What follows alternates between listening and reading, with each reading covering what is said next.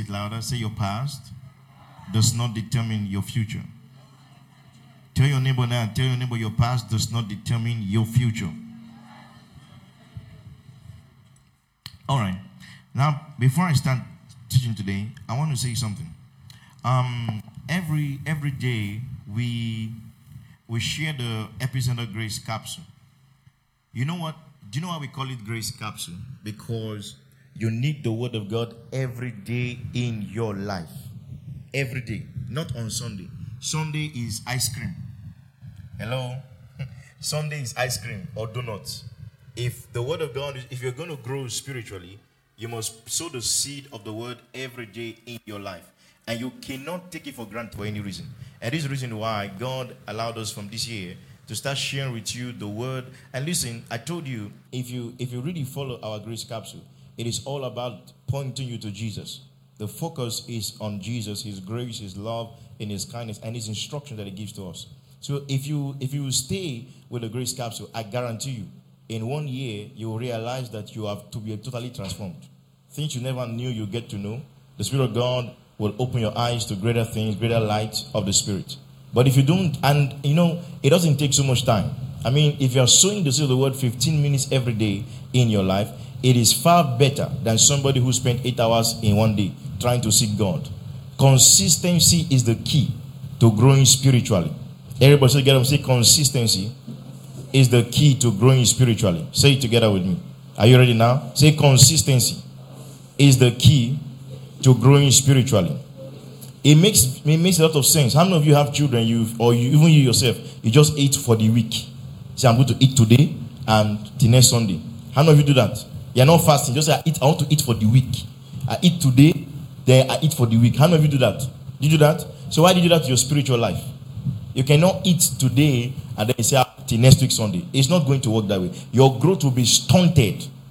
You see that? Sometimes it's not about the quantity of food that you eat. It may be just little that you take in, but that little will have effect in your life. And the same thing with the Word. The Word must be sowed in your heart every day. Because remember, the devil does not go on holiday. Hello? Satan doesn't say, today is Christmas, let me take Christmas holiday. Satan doesn't know anything like holiday. His wickedness starts from Monday, from 1st of January to the 31st December. And he's ready to cause evil every day, as much as you give him chance to do. So the Word of God must become the sword of the Spirit in your heart. And the only way to make that happen is to sow the seed of the Word. And that's why we made it very easy for you. We made it so easy so that you just take the Word every day and sow the seed in your heart. You have declarations there. You say those declarations to yourself for that day. Sometimes you have prayers there, that confessions you make. You pray those things in your life. And then we also give you scriptures. For those of you that want to go further and deeper in the revelation of the Word, we also give you the scripture where you can get that. So question, somebody says, so how can I get a Grace Capsule? Very simple. We have it on our EFAM group on WhatsApp. It's being posted every day from 12 a.m. So if you're not on the WhatsApp group, ensure you join it. If you want to join the EFAM group on the WhatsApp, I'll recommend that you... where's Isaac? Where's Isaac? Huh? Okay, see him over there. Come and see your face so they know you. Most of them know you, but they may not attach you to the face. Meet this young man. He would add you.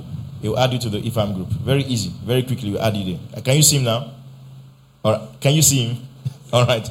That's all. Thank you very much. And then also, if you're on Facebook, if you check the Epicenter Church page at Epicenter World, we also post it there every day from 12 a.m. And then if you check my page on Facebook as well, PS Tosinke, you also get it posted every day. Hallelujah. And then what we started to do also, we started to make the videos available to you. If you want to, like for instance, I'm teaching today, but if you want to hear the message further than today, we'll also make it available for you on YouTube, on Facebook as well. So you can rewatch the live stream. If you don't want the live stream, if you only want the message part, we'll also edit that and make it available to you for free. Glory to God. The essence is for you to grow. Hallelujah. You don't want to start out, you should be able to watch your life that I've actually grown spiritually in the last 3 months. Because growth can be measured. How many of you know growth can be measured? Right? You can measure your height, you can measure your weight. Is that correct? Hello, is that correct? In the same way, you can measure your spiritual growth. You can know whether you are growing or you are not growing. Are you seeing that? For instance, how do you know you're growing? Let's say if you, in your prayer life, you only 5 minutes, you are tired of praying. Are you seeing that? And then you started praying 10 minutes, you started doing 15 minutes. You see, you're making progress. But if you're praying 1 hour and then all of a sudden you have now dropped to 5 minutes prayer, you know that something is wrong. You just know something is wrong. It's like you always going to the gym, you can run 1 hour on the treadmill, all of a sudden you can't do it anymore. You know something is wrong somewhere. In the same way, you can measure your spiritual growth, whether you're growing, because God wants you to grow. God wants you to grow spiritually. God wants everything He has put in your life to come out. And I told you, I said God is able to do exceedingly abundantly above all you ask or think, but it is according to the power that is at work in you. Ask your neighbor, how much of God's power is working inside you? How much? How much of it is working inside you? Because it depends on the capacity of what is working inside you. That is what God is able to do above. So if all that is working inside you, if all the power of God that is working inside you is 2,000 naira, let me make it in money sense now. God can do above 2K. What is above 2K? 2.5, 2.1. That's above. That's exceedingly above. Praise God. So the question is, how much of God's power is at work in you? And the only way for the power of God to be at work in you is by you submitting yourself to the ministry of the word and prayer. There's no other gimmicks to this thing. There's no other way to this thing. Listen, if you are praying, if you are giving yourself to the ministry of the word, the Bible says it will appear to all men. It will appear to all men. That's what the Bible says. If you give yourself to the scripture, men will know that this one has stayed with Jesus. You don't need to talk about it. They will see it in your life. They will see it in your words, the way you react to situations. When situations come against your life, you are not moved, you are not perturbed, you are not worried about it. Instead, you know how to pray. The Bible says, be anxious for nothing. Say, but in everything by prayer and supplication, let your request be made known unto God. And God will grant you His peace. It says, His peace will garrison your heart and mind by the Holy Ghost. Hallelujah. If you find yourself always worried, it shows that you are not growing spiritually. Because if you have grown spiritually, you remember the word, be anxious for nothing. Say, I refuse to be anxious about anything. So that way you got to say to yourself, you see, the reason why the Bible says be anxious for nothing is because circumstances are going to come to make you anxious. Worry will attack you. Whether you're a pastor, whether you're a prophet, whoever you are, worry is going to attack you. Sometimes if you're a mother, you have a child, you're just wondering, what's happening to my child in school? What's going on with that child? You know, you're worried about them. The Bible says pray instead. Sometimes you're worried about your husband, worried about your spouse, worried about your friend, worried about your family member. The Bible says pray. It says let your supplication be made known unto God. Because there's a reason why you are worrying. That thing you're worrying about, it says cast it unto the Lord, for the Lord cares for you. Can you shout amen? And also too, remember, most of you is important that as if you're on a journey of spiritual growth, I told you every Tuesday we teach the word every Tuesday. Make time to come to church on Tuesday from 5:30 to 7 p.m. It's a time for us to actually go deeper in the word. That's why some churches those days they used to call it going and they call it digging deep. You remember digging deep? So digging deep means that we are digging to the ground. We want to extract the gems from the ground. That's the reason for midweek service. In midweek service, we have more time to teach the word. There's no much activity. You just worship God and then straight to the word. And then we also give opportunity where you can ask questions. If you have questions that are bothering you or through the message, sometimes we teach on Sunday, you don't have the time to ask me a question. You can ask questions also when we give the opportunity. But the focus really is for building you spiritually in the word. Can you say amen? You must submit yourself to the ministry of the word. Hallelujah. I said hallelujah. And for those of you also that you are planning to get married, or you are hoping and wishing that one day you're going to get married, ensure that you submit yourself to leadership of the church. And it is important that the church knows at least 6 months before you get married, so that we can mentor you. One of the things that God has given us as a gift in this church is that those that are going to get married will actually get mentorship. They will get mentorship. Not just one day class. You are getting married, the Holy Ghost will teach you. No, nothing like that. There are practical things you need to learn. You need to learn about forgiveness. You need to learn about communication. You need to learn about finances. You need to learn about sex. You need to learn about your in-laws, your outlaws. You need to learn about how to deal, because these are the things you're going to face when you get married. You know, most of the time when we're teaching the marriage, those that want to get married, sometimes you just think that, why is this mentorship just too long? But guess what? After they get married, when they do 1 month, 6 months, 1 year, they will now start remembering all the things that we're teaching them. Now say, these things that they told them, practical, because we know it will happen to everybody. Hallelujah. So that's why we mentor. We say you can have a blissful marriage. God wants us to enjoy our marriage and have a wonderful family. Hallelujah. Hallelujah. Those of you in Bible school, I know you didn't see me throughout this week. Myself and my wife, we've been attending several programs with Apostle Selma and Apostle Oroko as well, and with Bishop Makanto. So we've not had time throughout this week. So you're going to see me on Monday. Praise God. Hallelujah. All right, now let's get into the word. Are you ready now? Let's turn to the book of Matthew. Now, before I start, why did God give us 4 gospels? Listen very carefully. 4 gospels. Why do we have 4 gospels? But what are the 4 gospels? Let me see if I'm teaching you in this class. What are the 4 gospels? Tell me the 4 gospels. Matthew, Mark, Luke, and John. Now, what do these gospels represent? The book of John, John's focus of his gospel is to present Jesus as God. That's why from John chapter 1 verse 1, he starts with, in the beginning was the word. Are you seeing that? He didn't talk about genealogy. He wanted to present to us that Jesus is actually God. Now, what is the focus of Matthew? Matthew's focus is to show us that Jesus is king. Everybody say king. That's why if you notice from this verse, he starts with Jesus from David. He wanted to show that Jesus was king. That's the essence of the gospel of Matthew. Now, what's the essence of the gospel of Mark? The essence of the gospel of Mark is to show to us that Jesus is a servant. That's why if you study the book of Mark, you're going to notice certain words used several times. Immediately, hastily, immediately. You see those words used all the time. Because I'm to show that Jesus, as much as he's king, he is also a servant. Glory to God. Because he serves us with all of God's blessings. He serves us with healing. He serves us with his word. He serves us with the Holy Ghost. He serves us in our lives. Hallelujah. So Jesus is king, yet a servant. Are you seeing that? And then in the book of Luke, he also shows us how that Jesus is a man. So in the book of Luke, he starts from the genealogy of Adam. He went back to Adam to show that Jesus is actually a man. And then you go to John. John shows that Jesus is God. Can you say amen? So the reason why I say this is that most of the time, many Christians think that this is just a waste of time. Why are we reading genealogy? Why all this telling us where he came from, who gave birth to this one? It's just like a waste of paper. No, everything in scripture is very important. Can you say amen? All right, let's go now. The book of the genealogy of Jesus Christ, the son of David, the son of Abraham. Notice very carefully in the next verse. Abraham begot who? Isaac. Isn't that funny? When do men start giving birth to children? Or did you notice that in your Bible? It says Abraham begot Isaac. All right. Notice he didn't mention Sarah. Do you notice that? Because actually it's not Abraham that gave birth to Isaac. Who gave birth to Isaac? Talk to me now. Have you seen your father give birth before? So something is going on here. Because Matthew intentionally wrote this scripture this way. Because he's trying to make an emphasis on a certain thing. So follow this very carefully. You will receive revelation today. It says Abraham begot Isaac. Isaac begot Jacob. And Jacob begot Judah and his brothers. Next verse.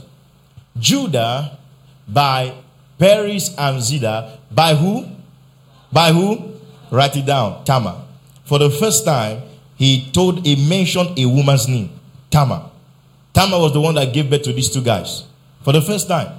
He didn't mention Sarah. He didn't mention Rebecca. He didn't mention all those women. He now mentioned Tamar. Are you following? Now, and Hazor begat Ram. Next verse, verse 4. Ram begat, this is also a man again. Ram begat Aminadab. Aminadab begat Nashor. And Nashor begat Salom. Salom begat who? Boaz by who? Rahab. Write it down, number 2. Rahab. Tamar. Now number 2 woman, Rahab. Obed begat Jesse. Next. And Jesse begat David the king. David the king begat Solomon by her who had been the wife of who? Who was the wife of Uriah? Bathsheba. Bathsheba, right? Write it down, number 3 woman. Bathsheba. Next verse. Verse 8. Okay, we're there. Solomon begat Rehoboam. Rehoboam begat Abijah. And Abijah begat Asa. And Asa begat Jehoshaphat, and Jehoshaphat begat Joram, and Joram begat Uzzah. Uzzah begat Jotham. Jotham begat Azar, and Azar begat Hezekiah. Hezekiah begat Manasseh. Manasseh begat Ammon, and Ammon begat Josiah. Josiah begat Joraniah and his brothers about the time they were carried away to Babylon. And after they were brought to Babylon, Jonah begat Shealtiel, and Shealtiel begat Zerubbabel. Zerubbabel begat Abdu, Abdu begat Elmiacah, and Elmiacah begat Azor. Azor begat Zadok, Zadok begat Achim, Achim begat Elud. What names? Elud begat Eleazar, Eleazar begat Maha, Maha begat Jacob. And Jacob begat who? Joseph, the husband of Mary. There's one woman that we missed.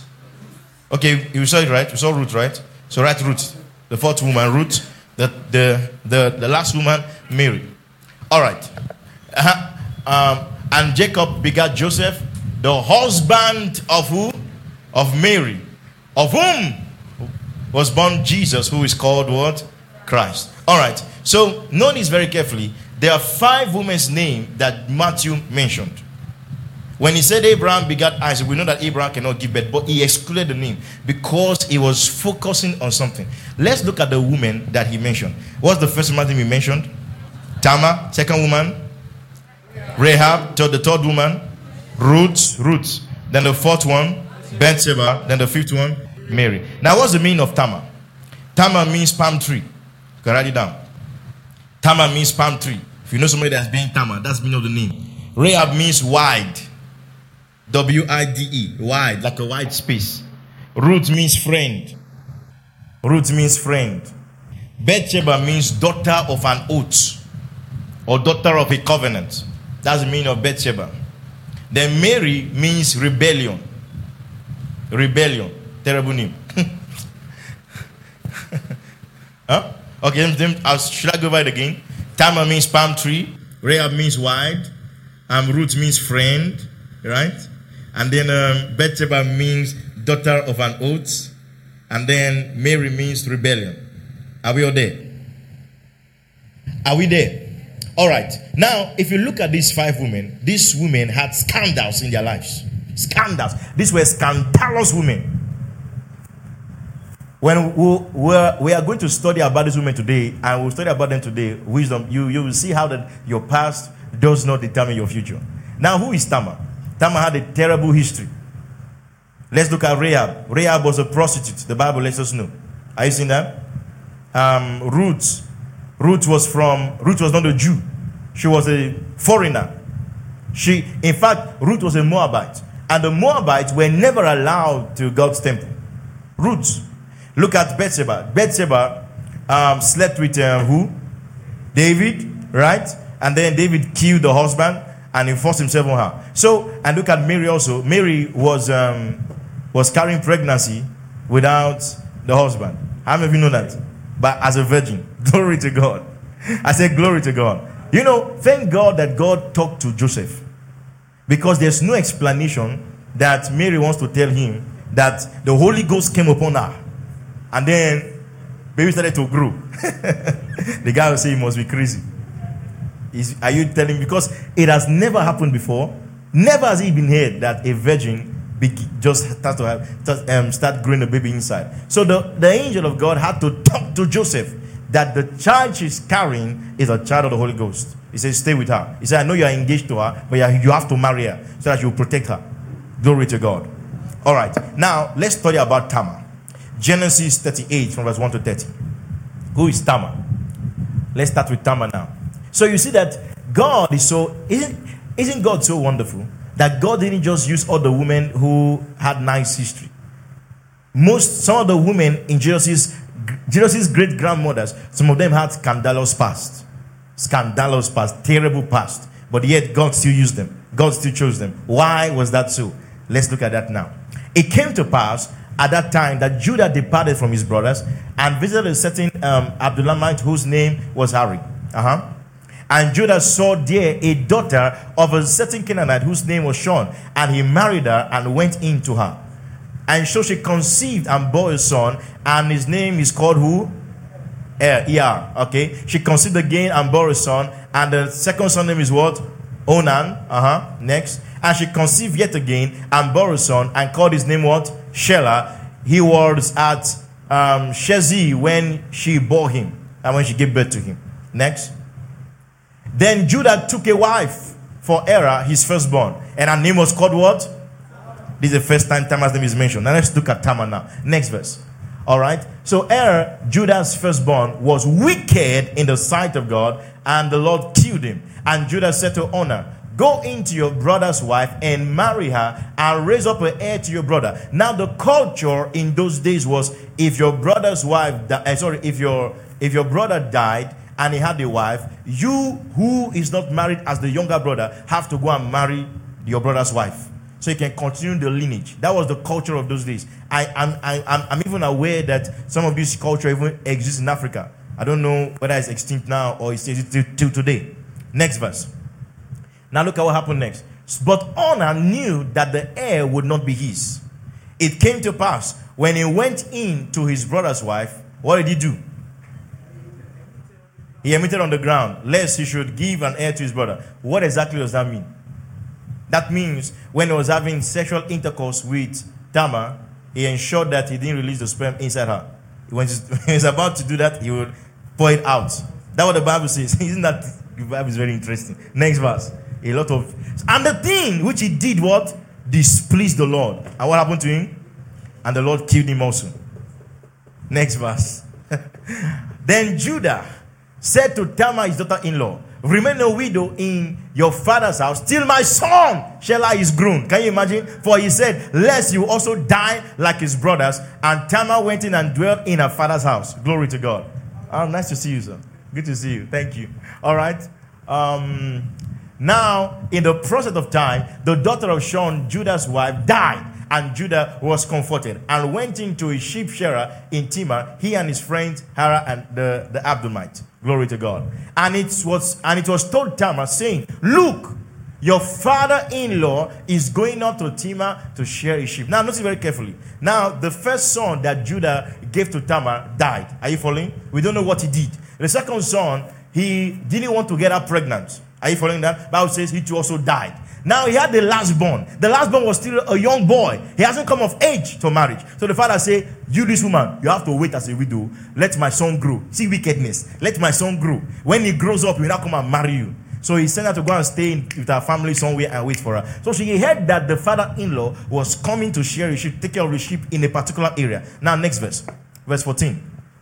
So she took off her widow's garment, covered herself with a veil, and wrapped herself, and sat in an open space which was on the way to Timnah. For she saw that Shelah was grown, and he was not given to him as a wife. So Shelah was already matured, but the father-in-law did not give the son to her, because that was the agreement.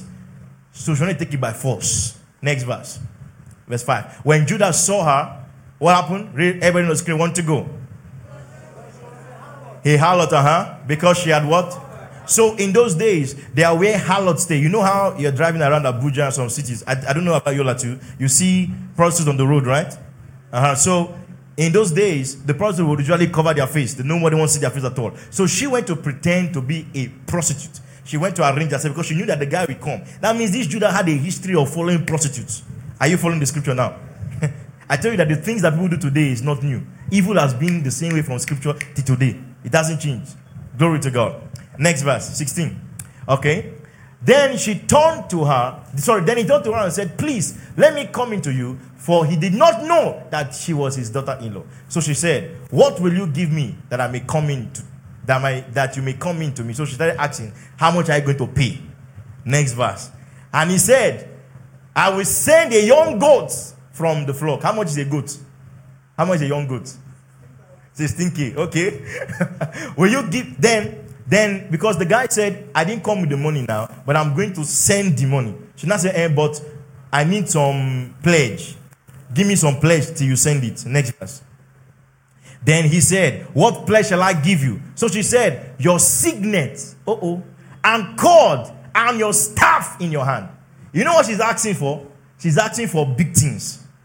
You know what the staff represents? The staff represents power. Everybody say power.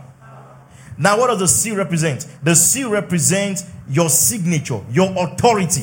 That's what the signet represents. And what does the cord represent? The cord represents your integrity. Everybody say your integrity. So she's asking for his integrity, she's asking for his power, and she's asking for his signature. Look at what she asked for, big things. Then he gave them to her. Can you imagine? Men. Men can do crazy things just to get whatever they want to get. The man gave her everything and went into her, and she was Manteraba. She conceived by him. That means the first attempt, she got pregnant. Next verse, 19. So she arose and went away and laid aside her veil and put on the garment of her. So now she went back to widowhood. Next verse, 20. And Judah sent the young goat by the hand of his friend the Adonite to receive his pledge from the woman's hand, for he did not find her. Problem. Then he asked the men of the place, saying, where is the harlot who was openly by the roadside? And they said, there was no harlot in this place. Okay. Problem that started now. So he returned to Judah and said, I cannot find her. Also the men of the place said, there was no harlot in this place. Okay. Then Judah said, let her take them for herself, lest we be shamed. For I sent this young goat and I have not found her. And it came to pass, about how many months? 3 months, that Judah was told, Tamar, your daughter-in-law, has played the harlot. Furthermore, she is with child by harlotry. So Judah said, bring her out and let her be burned. Look at it, judgment time. Okay, next verse. You will soon be exposed. When she was brought out and sent to her father-in-law, saying, but the man to whom this belongs, I am with child. So you said that the person that owns these things, these 3 things, the signet, the cord, and the staff, he is the father of this child. She planned this thing well. So she said, please determine who are these, the signet, the cord, and the staff. Next verse. 27. Quickly. And it came to pass at the time of giving birth, oh boy, that behold, twins were in her womb. She gave birth to twins. And so it was when she was giving birth that the one put out his hand, and the midwife took a scarlet thread and bound it to his hand, saying, this one comes out first. That's the firstborn. And it happened as she drew back his hand that his brothers came out unexpectedly. She said, how did you break through? This breach be upon you. Therefore his name was called Pezeh. Terrible name. Next verse.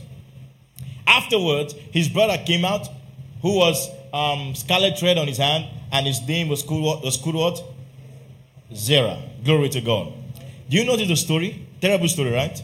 So the first son of Judah, right, married Tamar. He died. The second son refused to get her pregnant. That one also died. Then the last son, the father said, when he grows up, you'll marry him. When the guy grew up, they demand enough. So she went to go and plant herself as a prostitute, because she knew that the father-in-law always looks for new prostitutes. So when the guy caught her, he said, no, wala. She went in, the guy got her pregnant, and she gave birth to twins. Terrible story. This is the great-grandmother of Jesus.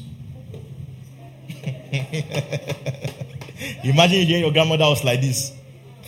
You say your grandmother played life. This is the grandmother of Jesus. Let's look at the next woman, Rahab. Joshua 2, 1-2. Joshua 2, 1-2. All right.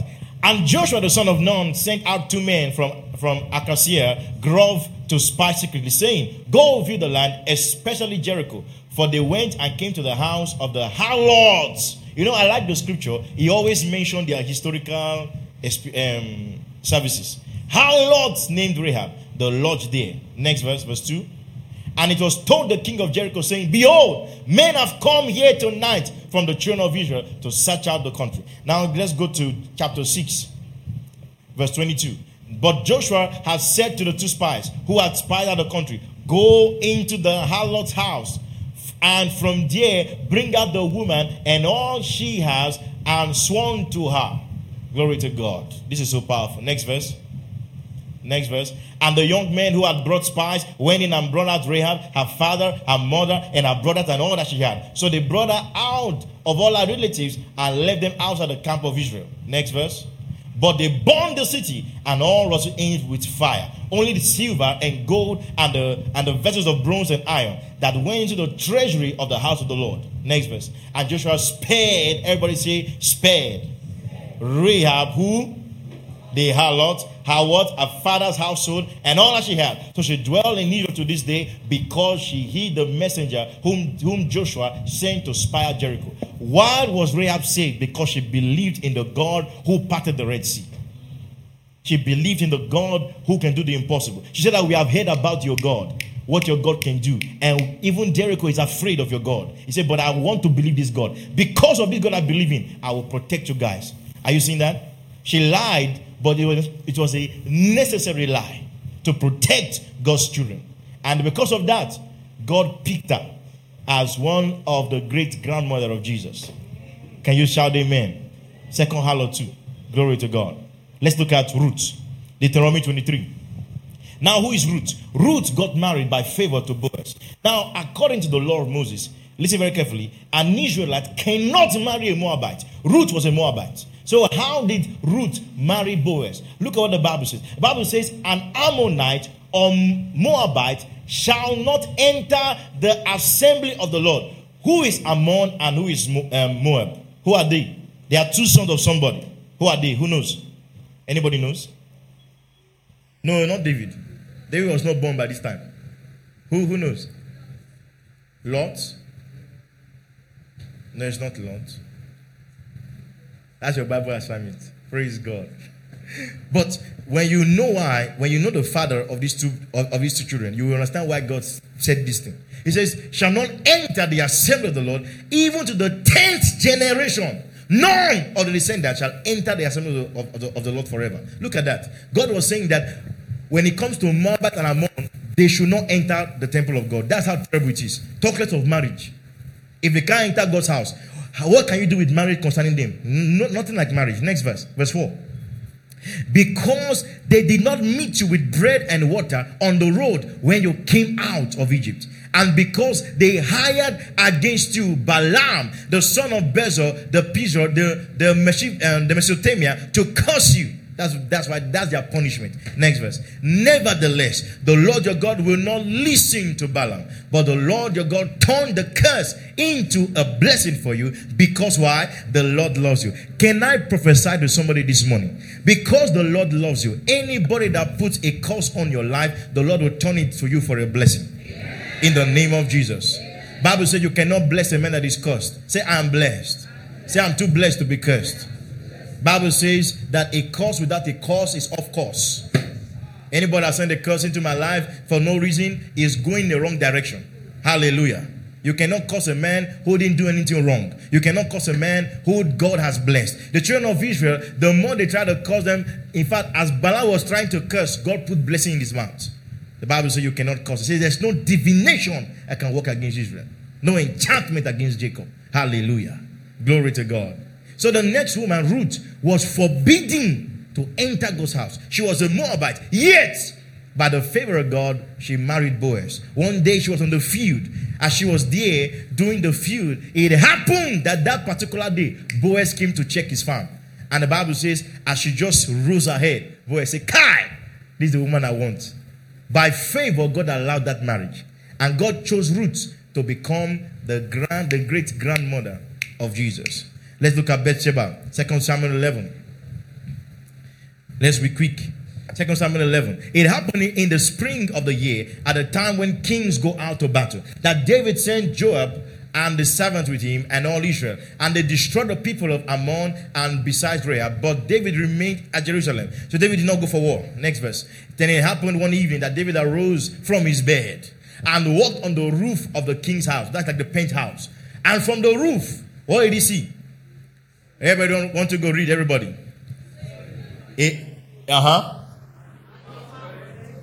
So it was very beautiful, the Bible says. Next verse. So David sent as king. Now, I know he's king. He can get anybody he wants. So David sent and inquired about the woman. And somebody said, is this not Bathsheba, the daughter of Elam, the wife of Uriah the Hittite? Okay, next verse. And David sent messengers and took her. And she came to him and he laid with her, for she was cleansed from her impurity, and she returned to her house. Can you imagine that? Next. Read, everybody want to go. Hi. And said, I am with child. Next verse. Verse 6. Then David sent to Joab, saying, send send me Uriah the Hittite. And Joab sent Uriah to David. Verse 7. When David heard about the story, you know what David did? David planned to attack Uriah. And Uriah was his chief commander in the army. Notice what's going on here. So when Uriah had come to him, David asked how Joab was doing and how the people were doing and how the war prospered.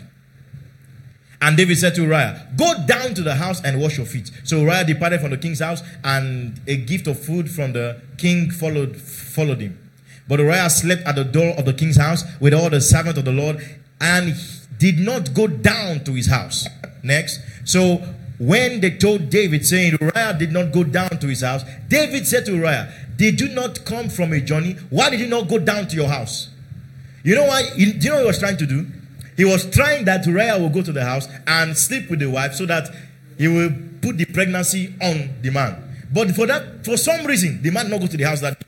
He went somewhere else. So David said, go to your house now, go to your house. Can you imagine? So, and Uriah said to David, the ark of Israel and Judah are dwelling in tents. And the Lord and my Lord Joab and the servant of my Lord are encamped in the open field. Shall I then go to my house and eat and drink and to lie with my wife? As you live and as your soul lives, I will not do this thing.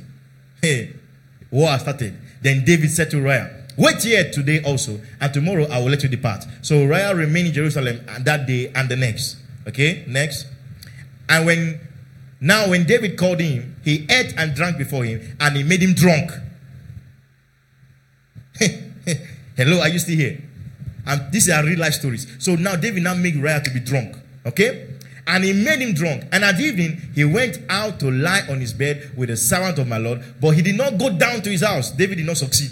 He tried to send him home. He didn't go. He tried to get him drunk. He didn't go. In the morning, it happened that David wrote a letter to Joab and sent it by the hand of Uriah. He said, Uriah, go and give a letter to your boss.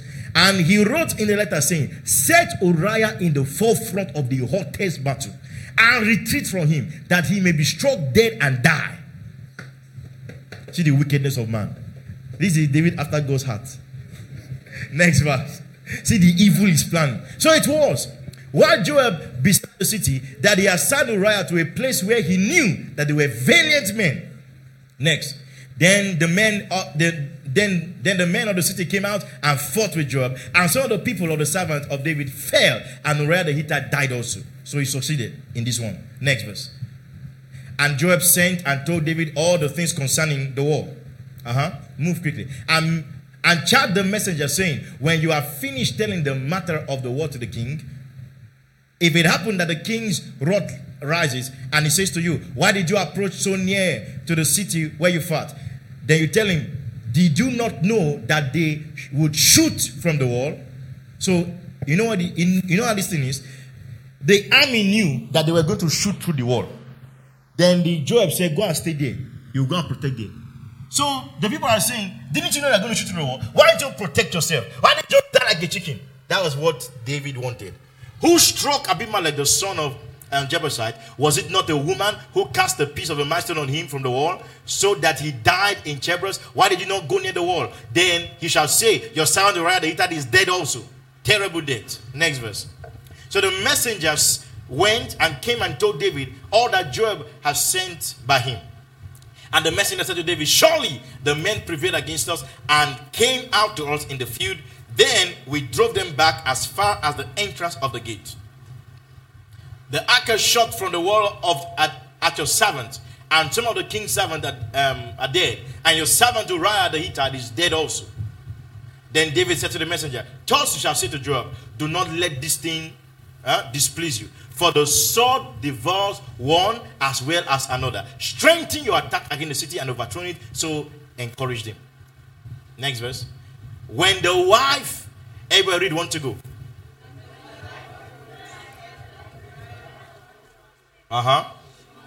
Next verse. What did David do?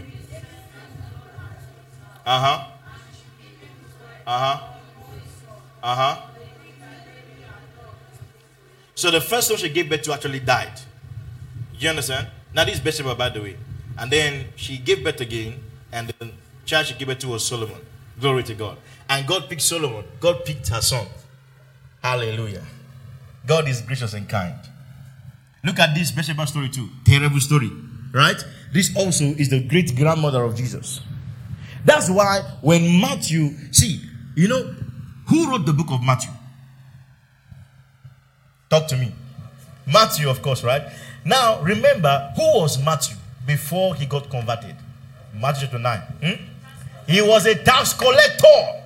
You know what tax collectors are in Bible days? In fact, the Bible differentiates sinners. He calls them sinners, prostitutes, and tax collectors. Now, a prostitute can enter into the synagogue. A tax collector cannot enter the synagogue. You know why? Because they were called scams of the earth. Scammers. You know what the tax collectors were doing? The tax collectors were Jews who were appointed by the Roman Empire to collect tax from the Jews. And these guys became corrupt. That your tax is supposed to be 5%. They'll tell you must pay 15%. If you don't pay, I will lock you up. So they became mad with the tax collectors. This was the guy who Jesus went to go and pick to be his disciple. So when Matthew was writing his own story, look at what Matthew said about himself. Matthew chapter 9 from verse 9. Matthew chapter 9 verse 9. And Jesus passed on from there. He saw a man named Matthew sitting at the tax office. And he said to him, follow me. So he arose and followed him. Glory to God. And it happened as Jesus sat at the table in the house that behold, who came to Matthew's house when Jesus went to his house? Really, everybody want to go? Many tax collectors and who? Sinners came and sat down with him and his disciples. Look at Matthew's friends. And when the Pharisees, the law, saw it, they said to his disciples, why does your teacher eat with who? Tax collectors and what? You see how they differentiate sinners and tax collectors? Category. These ones, they are more than sinners. Why is he eating with tax collectors and sinners? And next, when Jesus heard that, he said to them, those who are well have no need for a physician, but those who are sick. Jesus is saying that it's only the sick that needs a doctor. The one that is well doesn't need a doctor. Are you following? Next. But go and learn what this means. I desire mercy. Everybody say mercy. Everybody say mercy. God is merciful. You know what mercy is? Mercy is that you don't get what you deserved. That is mercy. Some of you, if you look at your past, the things you've done, if God, Bible says, you know what David said? David said, if God was to mark iniquity, he said, who shall stand? Who shall stand? Who shall stand? He says, I desire mercy, not sacrifice, for I did not come to call the righteous, but sinners to repentance. Can you shout amen? The next chapter, Matthew chapter 10 from verse 1. Look at what Matthew said about himself. And when he called his disciples, the 12 of them, he gave them power over unclean spirits to cast them out and to heal how many kinds of sickness? All kind of sickness. How many kind of disease? All kind. Doesn't matter the name. Doesn't matter the name they give it. And the name of the 12 apostles are these. First Simon, who is called Peter, and Andrew his brother, James the son of Zebedee, and John his brother, Philip and Bartholomew, Thomas, and who? Matthew, who? The tax collector. He wrote it down for you to remember that this guy you are seeing today, who has been transformed, who God has changed his life, was once a tax collector. Hallelujah. Hallelujah. Jesus chose men who had terrible past, who had terrible history. You know why? Because I can tell you this morning, your past does not determine your future. It doesn't matter what your past has been. If you can only believe in the God who justifies the ungodly, Bible says your faith will be counted to you for righteousness. That's what happened to this woman. They trusted in the God who can justify the ungodly. They trusted in the one who can rewrite the past of people and give them a new history, give them a new future, give them a new testimony. Somebody say, because of how terrible I am, God can't use somebody like me. That's not true. That is not true. That's a lie from Satan. Doesn't matter what you have done in the past. Doesn't matter how terrible you have been in the past. If you will choose to repent, if you will choose to change your direction and focus on what Christ has done, God can rewrite your future. Can you shout amen, somebody? Let's look at Peter. John 21. You know what Peter was? Peter was one of the closest disciples to Jesus. You know what Peter told Jesus? When they came to arrest Jesus, what did Peter do? Peter cut off the ear of somebody. He cut off somebody's ear. He said, you can't touch Jesus. You know what Jesus told him? He said, Master, I will die for you. I will die for you. You know what Jesus told him? Jesus said, before the chicken croaks 3 times. You have already denied me. You have denied me already. Then you now hear the chicken crow. You know what Peter said? Lie! It can never happen, Jesus. I can never do it to you. I can never betray you. I'm loyal to you to death. Oh yeah, now let's see what happened. And these things Jesus showed himself again. So you know what happened then? You know the story. When they now arrested Jesus, what did Peter do? Peter went close, and one small girl said, I know you now. You are Jesus. He said, Lila, I don't know that man. This is not my real face. It's not me you are looking at. It's my brother. The guy lied and lied and lied. I remember what happened when he, at the third lie, he now heard exactly as Jesus said, the chicken croaked. And then he saw the face of Jesus. You know what happened to Peter? Peter went into depression. Automatic depression. That was the reason why when Jesus rose up from the dead, you know what Jesus told Mary? Because Mary was the first person to see Jesus. Isn't that powerful? That women were the first to meet Jesus. You know what Mary told Jesus? You know what Jesus told Mary? He said, go and tell my disciples and Peter that I've come out of the grave. You know why? So that you know that I know what you have done, but just know that I still love you. So after this thing, Jesus showed himself again to the disciples at the Sea of Tiberias. In this way, he showed himself. Next. Simon Peter, Thomas called the twin, Nathanael of Cana and Zara, the son of Zebedee, and the two his disciples were together. Next, move quickly. And Simon said to him, I am going fishing. They said to him, we are going with you also. Then went out and immediately got into the boat, and that night they caught nothing. Terrible night. And when the morning had come, Jesus stood on the shore. Yet the disciples did not know that it was Jesus. Jesus had been transformed. Then Jesus said to them, children, have you any food? Hallelujah. Jesus wants to feed you with food. Can you say amen? And the answer was what? No. Then you know what Jesus did next? Next verse. And they said to him, Jesus said, cast the net on the right side of the boat, and you will find some. Look at Jesus. They cast, and now they were not able to draw it because of the multitude of fish. Now remember, this is the second time Jesus is doing this. This is when Jesus has come out of the grave. Not the first time he met Peter. You remember, the first time Jesus met Peter, it was fish that he used to get Peter. Do you remember that? Now Jesus has come out of the grave alive. Now he's doing the same thing he did before. Glory to God. Therefore, that disciple whom Jesus loved. Look at the way John introduced. He said, I am the disciple whom Jesus loved. John. He's the writer of this book, by the way. Said to Peter, it is the Lord. Now when Simon Peter heard that it was the Lord, he put on his outer garment, for he had removed them, and plunged into the sea.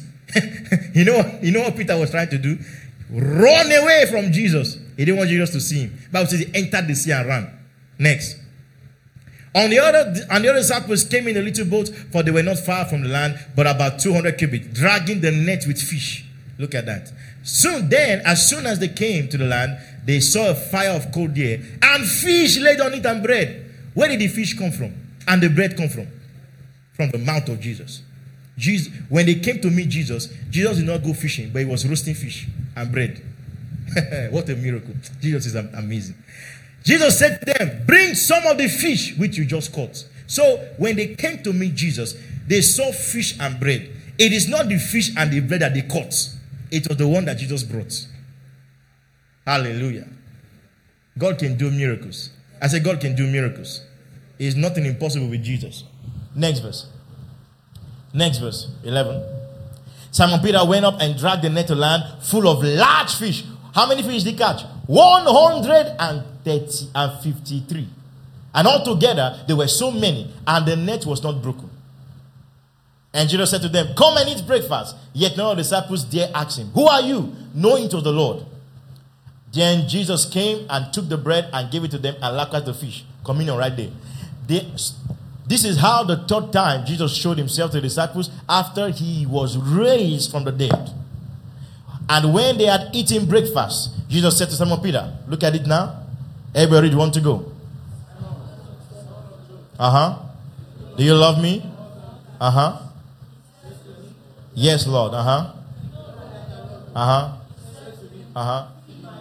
Okay. He said to him again the second time, Simon, son of Jonah, do you love me? He said to him, yes, Lord. You know that I love you. He said to him, tend my fish. Next. He said to Simon the third time, Simon, son of Jonah, do you love me?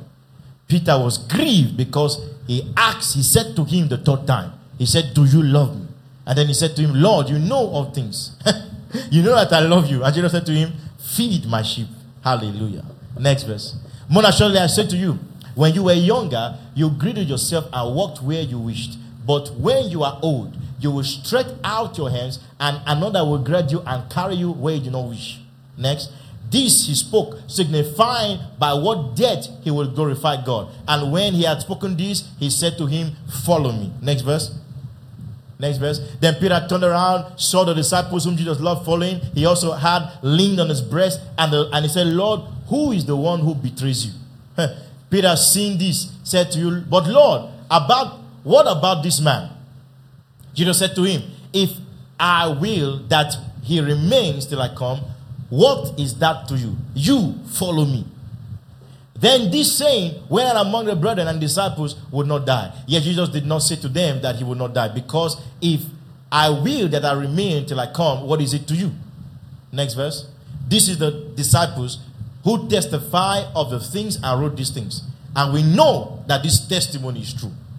And these are also many other things that Jesus did, which if were written one by one, I suppose that even the world itself could not contain the books that will be written. Amen. Hallelujah. So you see that Peter was restored with all he did. I mean, imagine somebody that became disloyal to you, betrayed you. Restore the person back? No. Only Jesus can do that. His grace and kindness and love. Hallelujah. Let's look at Paul. Acts chapter 9. You remember who Paul was? Paul was helping God to kill Christians. He supervised the killing of Stephen, to the stoning to death. Glory to God. And this was Paul, whose name was before Saul, who was helping God to do his work.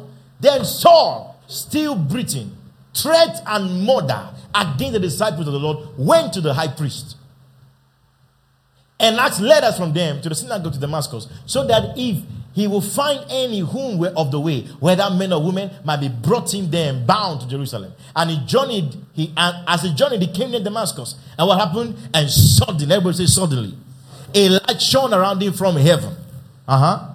Then he fell on the ground and heard a voice saying to him, Saul, Saul, why are you persecuting the church? Is that what Jesus said?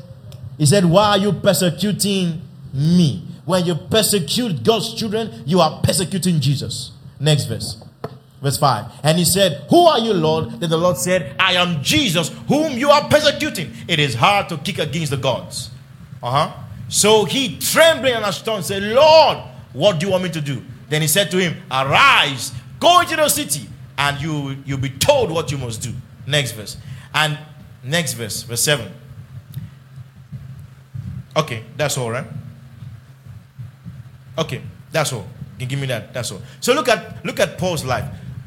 This was the guy who was killing God's children. You call him a terrorist, right? But God chose him. Hallelujah. I said God chose him. And God rewrote his future. Glory to God. What am I trying to say to you today? It doesn't matter what your past has been. It doesn't matter how terrible you have gone in iniquity. It doesn't matter how terrible you have done the things that you never thought you can do. If you will only trust the God who can justify the ungodly, your future can be rewritten by the hand of God. If he could have done it for Tamar, did it for Rahab, did it for Ruth, did it for Bathsheba and Mary, and did it for Peter, for James, for John, for Paul, it can do the same today. Can you shout amen, somebody? Amen. God is still in the business of changing the stories of people's life.